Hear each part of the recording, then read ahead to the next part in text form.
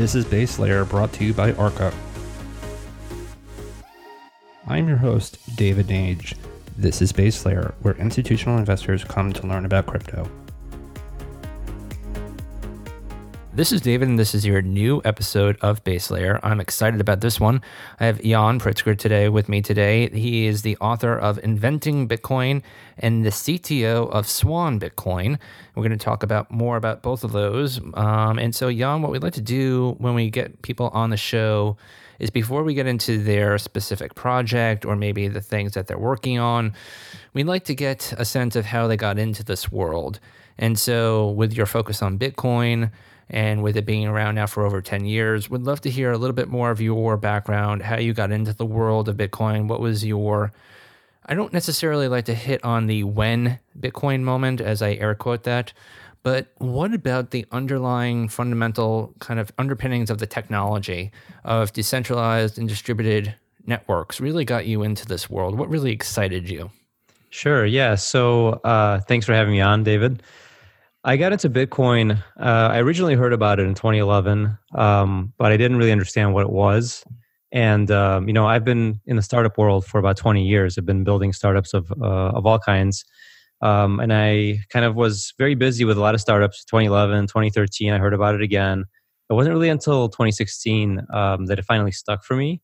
And I have to say that both of the first two times that I encountered it, I kind of heard of it as some kind of open source payment system. And I didn't really dig into what it was. And I basically kind of brushed it off because I was just too busy working on startups. And in 2016, I ended up watching my first Andreas Antonopoulos video. And Andreas has a video called Currency Wars, which was very insightful. And it really talked about the problem with money.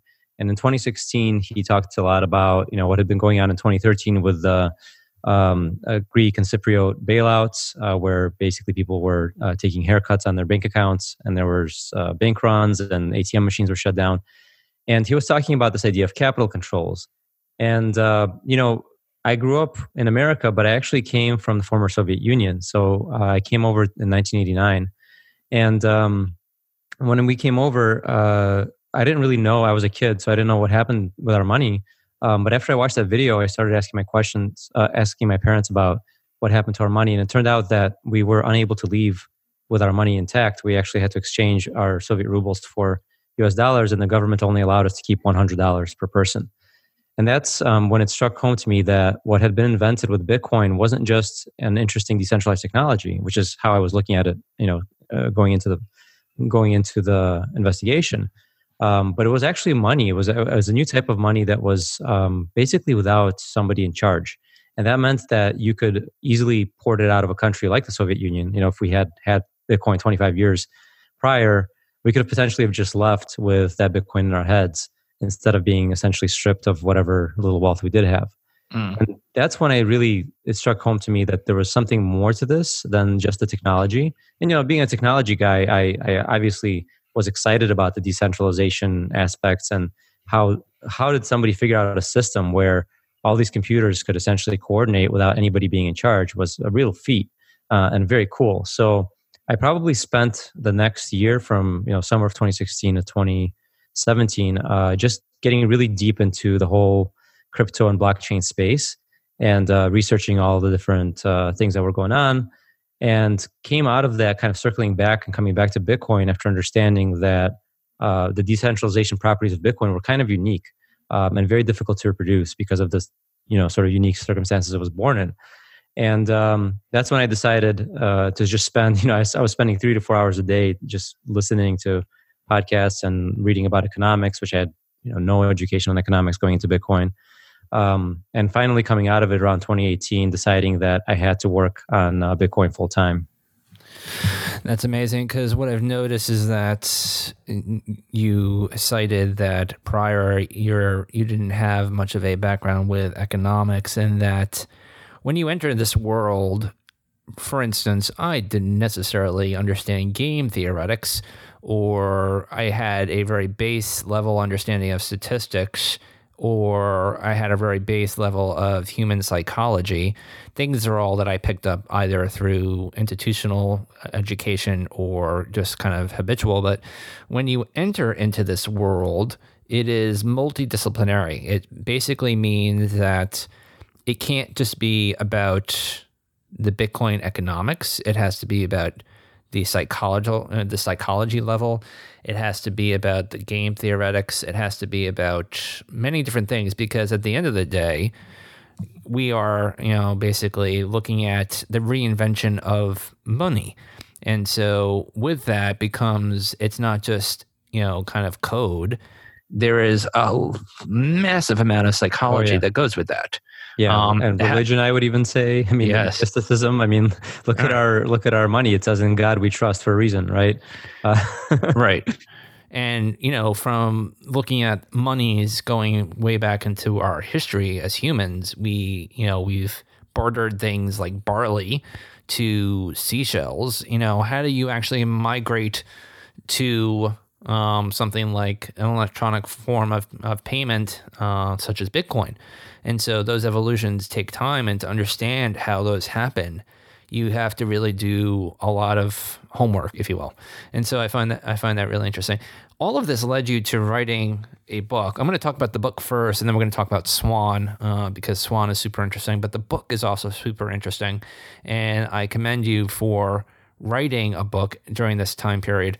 So the book, Inventing Bitcoin, I want you to talk a little bit about it, but I thought this was really interesting at the very beginning of it, in your introduction. And I think this leads you to be able to really discern a lot of what you've kind of put together. You wrote, "My goal is simply to tickle your brain and give you a taste of the computer science and economic game theory that make Bitcoin one of the most interesting and profound inventions of our time." And so give us a little bit of a background about the book. How did it come about? And then I really want you to delve into this idea of profound inventions of our time, the most interesting and profound invention of our time. There's been a lot. There's been a lot. There's been things like the wheel, and there's been things like the telephone. There's been things like the airplane. Oh, when I say our time, I mean, the modern era. But right. So the book kind of came out from really a series of talks I started giving. When I left, my prior startup was Reverb. In 2018, I left Reverb to work on Bitcoin full time. I didn't know what I was going to do exactly. I started giving talks at high schools because a lot of my friends, my wife is a high school teacher, a lot of my friends are high school teachers, and they all had various career days or like just kind of learning days for their math students. They asked me to come in and talk about Bitcoin because, of course, all these high schoolers have heard about it. They're interested in what it means. A lot of them have misconceptions about it. I started putting together a bunch of notes for these talks, and I'm not good at outlines. I just like to brain dump and start writing, thoughts down, almost essay format. And as I started doing that, I just realized that I'd written all these essays, and they started connecting for me in my head as a structure of a book. And I also started recognizing that, I was going out and giving these talks, and I was talking a little bit about the history of money, stuff you mentioned, which was very interesting because for high school students, understanding like the slaves were traded for glass beads, for example, is a real revelation, because once they hear about this idea, it's like, okay, people thought these glass beads were really unique, and then all of a sudden we were able to mass produce them, and we were able to buy slaves with them. So they learn about the value of money and how important it is for that money to be scarce and truly not under anybody's control. Otherwise, somebody can just go and produce as much of it as they want. And high school students intuitively understand supply and demand from that. You just explain, here was a thing that was valuable, and then all of a sudden it became mass produced. And what do you think happened to its value? Well, of course, it lost it. Mm-hmm. So I talked a lot about that with high school students, and they're very intuitive about that. And then I talk a little bit about how Bitcoin actually works and how it's different from the money that we know, and how the technology actually makes Bitcoin work and reinforces those claims that it makes. People say things about Bitcoin like it's scarce. There's only 21 million Bitcoins. How do we know that's true, right? Is that just a piece of code, or how does that actually work? So that's what led me to really write the book. And I recognize that when you have conversations about Bitcoin with people, there's a lot of let's call it baked-in bias, right? People have status quo bias. They're used to the money they know and love. Even though, to be clear, the money that we own, know, and love was born in 1971 with the end of the gold standard. So prior to that, it was a little bit different, right? Mm-hmm. But nonetheless, people have a hard time letting go of these old ideas about money. So oftentimes, if you start talking to Bitcoin about Bitcoin with somebody, it's a little bit confrontational. Like, well, why doesn't it do this? Why is it so slow? Or why is it, And then what they really need is time to digest. Because you're right, Bitcoin is very multidisciplinary. There's math, there's physics, there's computer science, economics, game theory, psychology, religion. All of these things factor into Bitcoin. And being able to digest it in a book form helps you really just form your own opinions and, kind of process it and then have that conversation. Mm-hmm. That's really why I started writing the book and giving it out to people as educational material, because I want people to be able to have time to think it through before they start asking questions. Right. So let's get into this. I've had my Bitcoin journey for the last 4 or 5 years, as many people know out there. And obviously, I started the show a year and a half ago to provide educational content for family offices and institutional investors about Bitcoin and digital assets. And so let's get into some of the questions that I receive. And, I think you're fairly well able to answer these quickly. I just think it's really interesting for people to listen to this. One of the main questions I get is dilution. Bitcoin is open source. Effectively, people think that it can be copied and replicated. And so the 21 million hard cap is basically nonsensical. What do you think about that? Well, so there's two answers to that. One is really the easiest answer if people understand how markets work is, look at the markets, right? So there are over 5,000 coins that are being tracked on CoinMarketCap. So if those things are actually dilutionary to Bitcoin, they should have some of its value, right? But as we find out, Bitcoin today, I don't know what the current number is, but let's call it 160 billion of market cap, right? Is just, head and shoulders above everything else, right? Like the next 30 coins combined don't even touch Bitcoin's liquidity. The number 10 coin, the number 10 highest market cap coin has 0.5%. That's 0.5% of Bitcoin's daily volume. So what are these coins? Well, they are ways for people who are professional traders to accumulate more Bitcoin. If you talk to any professional trader in cryptocurrency, they're either accumulating more US dollars or more Bitcoin. Nobody is accumulating other coins unless they plan to sell them for Bitcoin in the future, right? So what happens with people entering into these markets is they're basically being misled by these professional traders on the other side of the trade, and they're losing a lot of money. The way that money works is it aggregates towards one thing, and this is something we learn from the history of money, right? We know that gold was the predominant monetary unit in the world until fiat money came around. And the reason for that was through individual action, right? People decide what is the thing that you want that you can sell to somebody else later. That becomes money. Money is the thing that is the most liquid thing in an economy, right? Today, that thing is the US dollar for the most part, right? Even in parts of the world where the US dollar isn't the official currency, if their currency is in trouble, they try to get their hands on the US dollars because they know that those can be resold. So Bitcoin is that thing in the cryptocurrency space. All cryptocurrencies are in direct competition with Bitcoin. And Bitcoin is the only one that's being accumulated for the long term, right? People are passing it on to their children. They're looking at it as a long-term investment. Everything else is essentially being traded for Bitcoin. Yes, you can create more of these arbitrarily, but they don't have the same properties as Bitcoin, and that's why people aren't accumulating them. Right.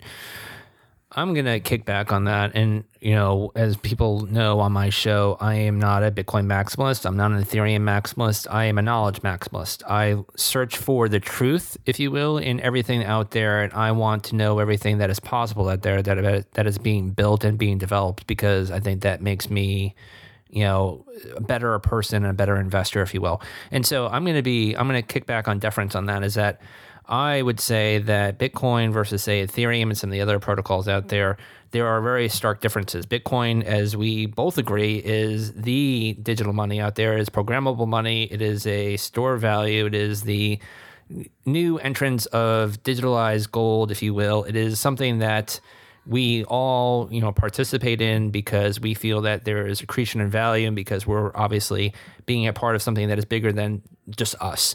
And so that is one part. And then Ethereum and other protocols out there with their specific tokens, in deference to them. It seems that there are obviously technological differences at the core of the code. With Bitcoin, you have the ability to do the things that you can do, but there are some limitations specifically done for security purposes in many Bitcoiners' minds. You do not have the ability per se to do something like a smart contract because it lacks state, and because Bitcoiners really don't want that to be part of the L1 and not to mess with the security vectors, if you will. Ethereum, on the other hand, and some of the other protocols out there have the ability to have state and have the ability to have these, digital assets that can effectively, participants can stake those networks and make them work and then do the things that they can do.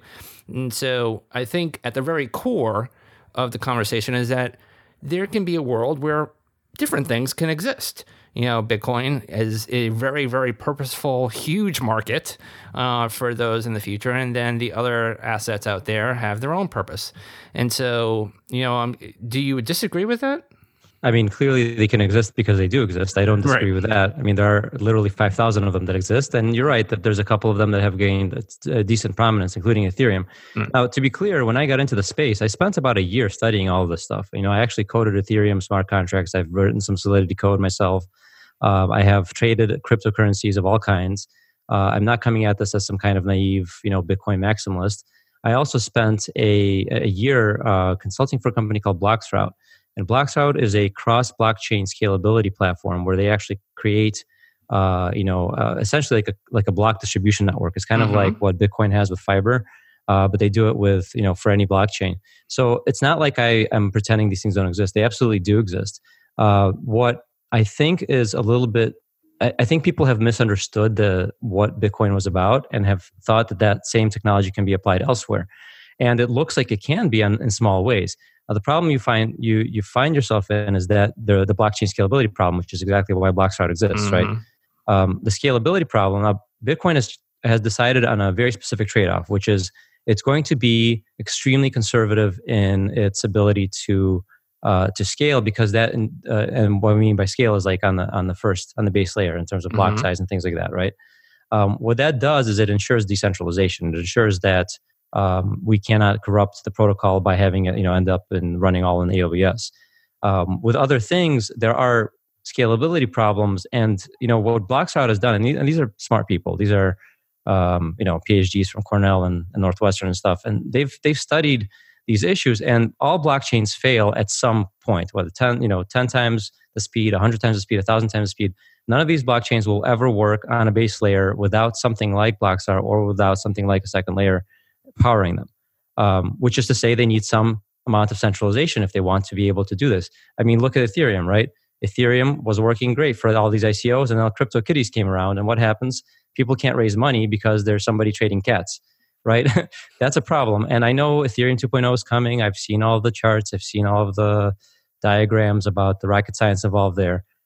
But look, as a computer scientist, I will tell you, there's a fundamental problem when you need to transmit data from America to China, and you need to do it quickly. So if you think there's some magical solution that solves that problem without it getting centralized, there isn't. Now, is there a world where some of these things are used in like corporate environments? Sure. Why can't 5 companies share database in AWS? They absolutely can, and they do. And that's, hosted blockchains in AWS are basically just hosted databases for these companies to use. I have no issues with that. However, we have to recognize that things like Ethereum aren't just computing platforms, right? They're also monetary assets by virtue of the fact of being traded against Bitcoin. And for that reason, and going back to what I said around how money works, and the money aggregates to the thing that is the most liquid, they're going to have a real problem when that value starts to flow to Bitcoin, and it has been doing that. So, do these things exist? Of course they exist. Do they have scalability problems? Absolutely, and they are unsolvable without centralization. So that's the bottom line. Now, centralization is fine for application use. It's not okay for money. So that's what people will make a decision on. Over time, what would they like to get paid in, Ethereum or Bitcoin? And I think we're seeing that play out right now. And again, I'm coming at this, and the show and what we do is, again, highlighting, the differences and the commonalities between all of these different projects and all these different digital assets. And so I agree, obviously, that, there are things out there which are both very good, and there are things that need to be improved. And, obviously I've been very hard on people, especially when it comes to privacy, as it comes to scaling and some of the other, issues around governance.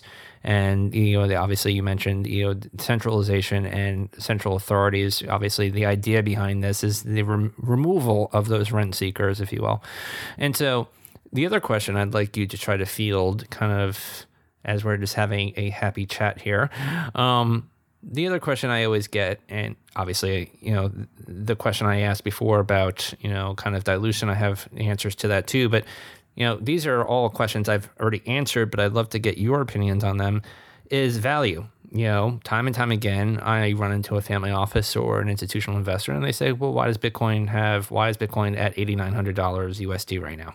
And obviously talking about the network and talking about, the purpose of it, I'm just curious if you have, when you run into those questions with other people out there that you're trying to educate, what do you usually say about why Bitcoin has the current value that it may right now? Well, I mean, the simple answer to that is supply and demand, right? All things have a price based on the supply and demand. But, all joking aside, why do people buy Bitcoin is really the question, right? And for that, you have to split Bitcoin up into lots of different use cases because it is very multifaceted, right? A lot of people in America, for example, they don't really think that they're not really fearing capital controls. Maybe rightly so, maybe not rightly so. But I'm not that worried that tomorrow the government's going to shut down ATMs and tell me I can withdraw $100 at a time. Mm-hmm. Now if I was trying to transport large amounts of money out of the country, I'd probably be worried because there's already been, a lot of surveillance there. But for the most part, Americans every day, they're not worried about that. Now, if you live in Venezuela, for example, and you want to escape and leave that country, there's no way you're coming out with your cash. Okay, you need to have Bitcoin to do that. Secondly, if you have left Venezuela and you want to send money back home, you're not doing that using fiat either. You're going to have to use Bitcoin. Otherwise, you're paying government exchange rates, which are completely artificial. So you need to understand that just because we don't experience these things in America doesn't mean they don't exist elsewhere in the world. All over the world, Bitcoin isn't a luxury good. It's not a fun part of your portfolio. It's literally a survival tool.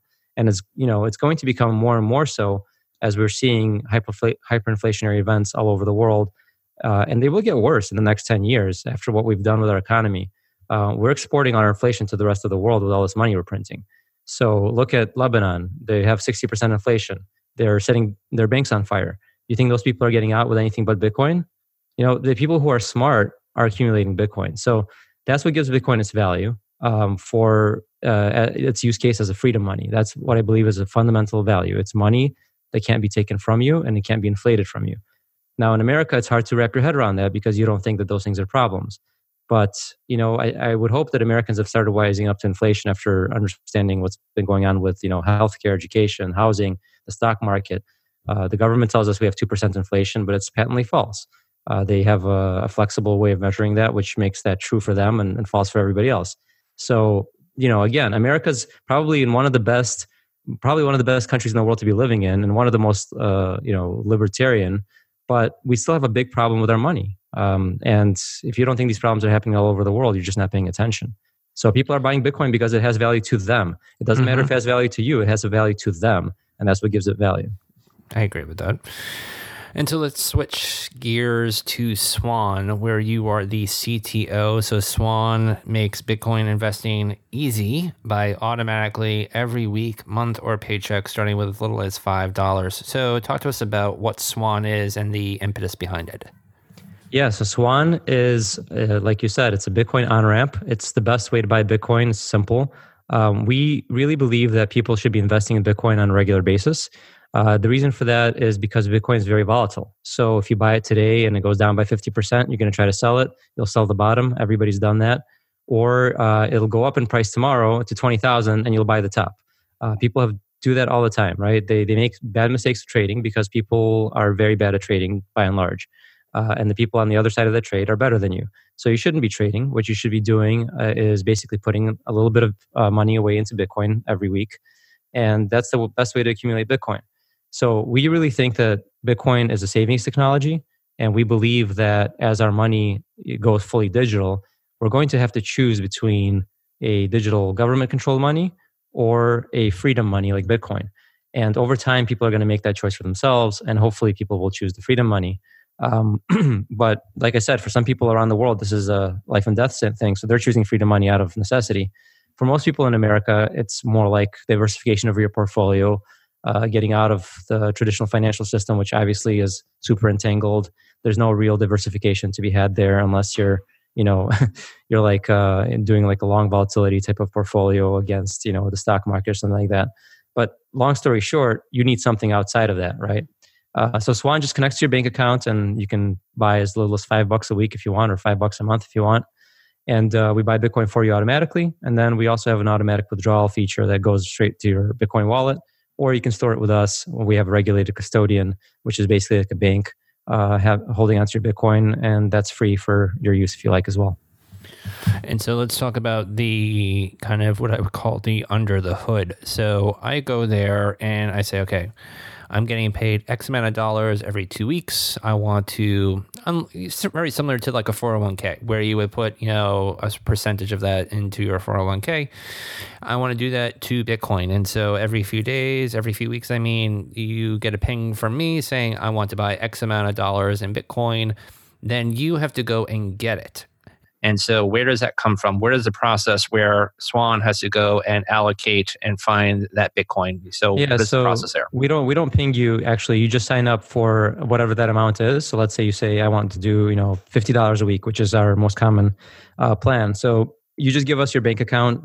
You can do that by giving a checking account number, or you can do that with a bank login using a technology called Plaid, which kind of connects straight to your bank. And once you've done that, then we're able to do an ACH pull, which is essentially us just charging your bank account like any other service. And then that Bitcoin or that US dollars are then transferred to our custodian, which executes the trade and buys the Bitcoin and holds on to the Bitcoin until you're ready to withdraw it to your own wallet. And one of the key things about Swan is we're not just an on-ramp like we let you buy Bitcoin. We also are an educational resource. So our team is consistent of people from who've written books on Bitcoin, such as myself. We have podcasters like Brady Swenson, who's a host of Citizen Bitcoin. We have folks on our advisory board that are authors and podcasters. So we put together lots of educational material, making sure that people understand that they're not just buying a number, they're actually buying into this new system, and they need to understand what it is that they're getting. And so I think a lot of people, especially on the retail side, not the institutional side, but more on the retail side, for the last few years, Coinbase has been around since about 2012. And so for many, that was kind of one of the first entry points where if you wanted to go to get Bitcoin and you want to, obviously, this is like 2014 or 15, you want to have to deal with Gox. And then when Bitcoin obviously started to get much more popular, and then we had obviously the whole retail bubble in 2017, everyone started flooding, and, Coinbase got about 30 million plus, kind of clients on their platform. I don't know what the number is today because they don't publish it anymore, but, yeah, it's large. If you could, for people that are evaluating, imagine you're talking to someone who's just starting to think about this and just starting to think about Bitcoin. And I'm not asking you to say, oh, you have to use us versus Coinbase, but just lay out some of the differences in terms of, kind of fees and just the experience, if you could. Yeah, so we definitely have way lower fees than Coinbase, and that's for a reason. Coinbase, for them, they do have this feature. They have, this is called dollar cost averaging, right? So the ability to basically put in money over time. They do have this feature. They charge a lot more for it. Actually, at our, if you're doing $50 a week and you prepay your annual fees with us, you're going to have a 75% savings over Coinbase's fees. So their fees there are 3.98%. Ours are 0.99%. The reason is, and I don't think they're going to come down much in that. For them, this is not the core of their product. Coinbase is by and large a trading platform. And, Coinbase was how I got on board to Bitcoin in 2013. Before, I kind of actually initially got in through Mt. Gox in 2011, but I sold all that Bitcoin at $2. So I learned my lesson trading there.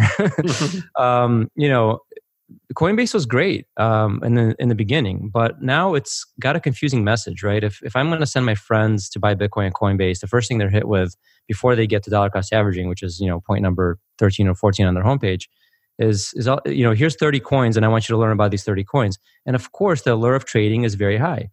Get rich quick, right? It's human psychology. People love this idea.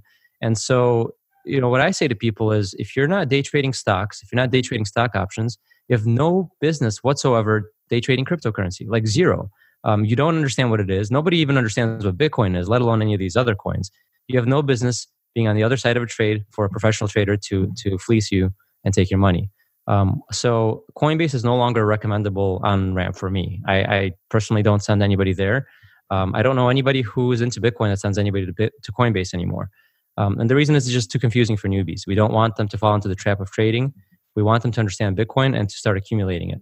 And that's why we focus on Bitcoin. And that as a side effect, that makes our business very lean, right? We can spend less on customer service because we only support one coin. We can make our user experience way smoother because we only have one coin. We can lower our marketing acquisition costs because we're only talking about one thing. So everything becomes leaner. And where Coinbase might have hundreds of employees, we might have 10. That allows us to keep our fees lower and our process smoother for our customers. So that's really where we differentiate. And it's not just about the savings. Again, it's about the being easy for people to get on board with. And of course, Coinbase has a huge lead. But look at the number of stock brokerages out there, or the number of gold dealers. There's always room for competition. People always forget how early we are in Bitcoin because we've heard the word Bitcoin so much in the media. The reality is 0.5% of the world has any Bitcoin. It might be as high as 3 or 5% in America, but most of those people have it on Coinbase and they don't know what they bought. They have a number. How many people truly have over $100 worth of Bitcoin and they understand what they bought? That number is a fraction of a percent. So that's where we are with Bitcoin, and any brokerage or any on-ramp right now has a chance to take a huge portion of this market, and that's why we're here. And I just want to make sure that I understood this correctly. So I set up the routine periodic ACH kind of payments for, say, $25 or $50 worth of Bitcoin, and that could be sent to a cold wallet? Right. So everything is actually executed by our custodial backend. So they're able to withdraw the US dollars directly into their, licensed and regulated US dollar storage facility. Then they execute the trade and also store the Bitcoin in cold storage on their side. And then once you're ready to withdraw it, which could be immediate, or you can actually set up a threshold-based withdrawal. So you could say, okay, I'm buying $25 a week, but I'll withdraw it every time it reaches 100. So you could set up that withdrawal, and then it'll go straight into your cold storage, hot storage, whatever kind of storage you got. We can, as long as it has a Bitcoin address, we can withdraw to it. Got it. Obviously, we just had Jameson and Nick from Casa on again a few weeks ago, so the idea of key management is important, especially for people that are not necessarily buying hundreds and thousands of millions of dollars of Bitcoin.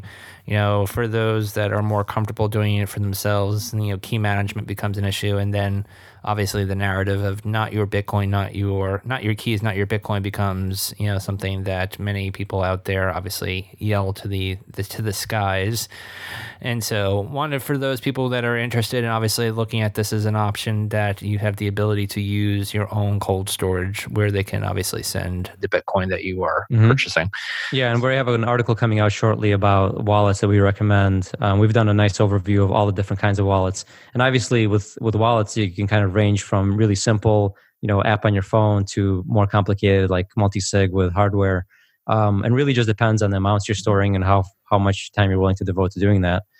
So we have an overview of all those different options, and we're going to be working with companies like Casa to recommend their wallets at the point of withdrawal, so that newbies aren't just stuck there wondering what they're supposed to do with these magic numbers on their screen.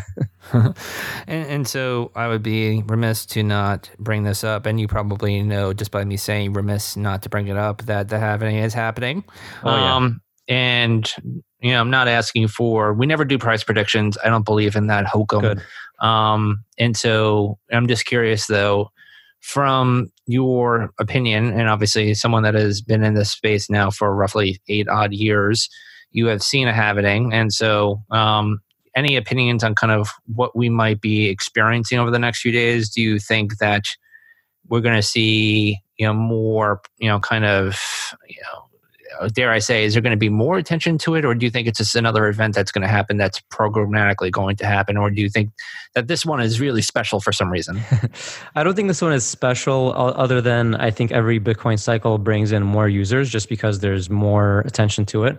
Now, I don't know if you've been paying attention to Google Trends, but this is a very interesting thing to look at. Just type in halving or Bitcoin halving into Google Trends, and the peak has not even been reached. I mean, it's ramping up like crazy, and it's way higher than it was in the prior halving. So that's interesting, right? So we see all this attention happening in the last halving. Remember, after the last halving, the price went up to $20,000, right? So that wasn't like on the day of the halving. It took a year, 2 years almost, something like that. So I'm expecting, if people remember that and now they're searching for it again and they're being re-educated, I am expecting more interest in Bitcoin this time around. I think people have seen what it can do, and so they're more aware of that. I can tell you anecdotally, just from my circle of friends. I'm the Bitcoin guy in my circle of friends. Most of them don't care about Bitcoin. I've been talking their ear off about Bitcoin forever. Some of them have bought it. Some of them have forgotten about it. But last year, Bitcoin went from 3,500 to 12,000, and absolutely nobody blinked an eye, and nobody even knew. Now, what I found different is that when the coronavirus hit and when the market started tanking and everything was just on fire, that's when people started coming back to me and saying, "Should I be buying Bitcoin right now?" And I said, "Oh, this is interesting. Why are you asking me now?" And Bitcoin, I think it's 6,000 something at that time because it had just crashed, right? So I said, "Why are you asking me now?" And it's like people are just starting to wake up to that something's up with the monetary system. Like something is happening right now in this moment of time, and they're seeing it in front of their eyes, which they didn't see a year ago, even though the price was doing way more interesting things. So I think we are going to see more interest just because of that. We are living in a very interesting macro environment where pretty much every currency on the planet is easing in a way that it's never been eased. We're going to print more money than we've ever printed in our lifetimes. And that's going to draw people to Bitcoin as they start asking questions about what that means. I completely agree. And that's something that obviously I've been talking about with many people out there with the proactive versus reactive. We have been reactive to this virus, and now we have our pants down, to our ankles. And so we are now, spending trillions of dollars. There's been multiple $1 trillion packages. And there's going to be more in the horizon than it appears because some of the industries out there that have been basically going bankrupt, like the airliners. And very interesting enough, yesterday the Fed announced that they were doing a $3 billion borrowing program. $3 trillion. $3 trillion. Sorry, $3 trillion. That's right. $3 trillion. Yeah, it's $3 trillion. It's unfathomable. Numbers are unfathomable to like regular human beings. Yeah. And so if you don't know what borrowing means, borrowing means that someone is going to have to pay interest on that. And that's going to be me and you and everyone else listening to this, that, we'll be paying for this bill for years and generations to come. And that will have an adverse effect, in my opinion, and many others out there, on the US dollar. And so I think you are correct that the macro backdrop has caused a lot of people to take heed into what Bitcoin is as a asset that is outside of the traditional financial system. What many people have talked about, the idea of correlation to public equity is in correlation to oil and gold. To me and to others out there, it is an asset that is untethered. It is decoupled from the financial system, and that is why it makes it interesting. I will caveat that with one thing, is that Bitcoin is still very small compared to some of these traditional, financial, like the size of the financial system. For $160 billion, it's like nothing. So it doesn't take that much money to move the Bitcoin market. And so to talk about it being, correlated or uncorrelated is just a little early. I think if we look at its fundamentals, like what is it fundamentally? It is fundamentally uncorrelated because it doesn't know anything about the outside world, right? Nobody influences its monetary policy. Whereas what's happening in the financial system, that's a bunch of people pressing buttons and creating more money. So it will be uncorrelated. It's just a question of when. And as it grows bigger and bigger and bigger, it will have a mind of its own. It won't really be dominated by a few players with big deep pockets. Because at 160 billion, it's just too small to be talking about these kinds of things. And I really hated when in the media, the Bitcoin drops at the same day as the stock market, and everybody's like, "Oh my God, it's not, it's correlated now." We're experiencing the worst financial disaster of the century. So yeah, I mean, people are going to sell Bitcoin. That happens. Yeah, and we've talked about that on the show. Obviously, when the markets dropped the way that they did, people who were over-levered to the market and had to sell any liquid asset they could to cover their margin. Obviously, we talked a lot about that before, so I agree with you. And, what we'd like to do is, where can people find more about Swan? How can they get in touch with you? Feel free to drop them a note here. Sure, yeah. So you can get Swan at swanbitcoin.com, Swan like the bird. And you can find me on Twitter. My handle is SKWP, which is pronounced Scoop, SKWP. And you can get my book at inventingbitcoin.com. And it just came out in Audible, so you can get it on audiobook, narrated by Guy Swan. It's really great. So get that book for your friends. Even if you know about Bitcoin, it's a good way to educate your friends. It's very short. Awesome. Hope to see you on the other side and as a customer of Swan, and reach out to our customer service, and we're happy to chat. So this was Jan Pritzker, the CTO of Swan Bitcoin, and also a author of an amazing book, Inventing Bitcoin. And so thank you, Jan, for joining us on Base Layer today, and we'll be catching up with you soon. Take care. It was great. Thank you.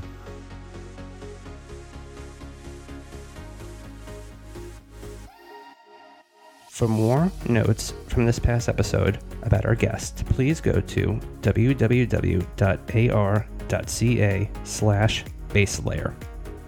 Nothing stated on this podcast should be taken as investment advice, which would require a thorough assessment of each investor's personal financial profile and risk tolerance. Statements regarding past performance are not necessarily indicative of future returns. If you like what you're listening to on Base Layer, let us know. Subscribe, give us a like, or hit us up on Twitter. Arca @Arca, or myself, David Nage @DavidJN79. Let us know, and we'd love to obviously hear from you. For additional resources to help sophisticated listeners like yourself learn about the digital asset space in the financial terms you understand, please visit www.ar.ca for articles, market commentary, videos, and more.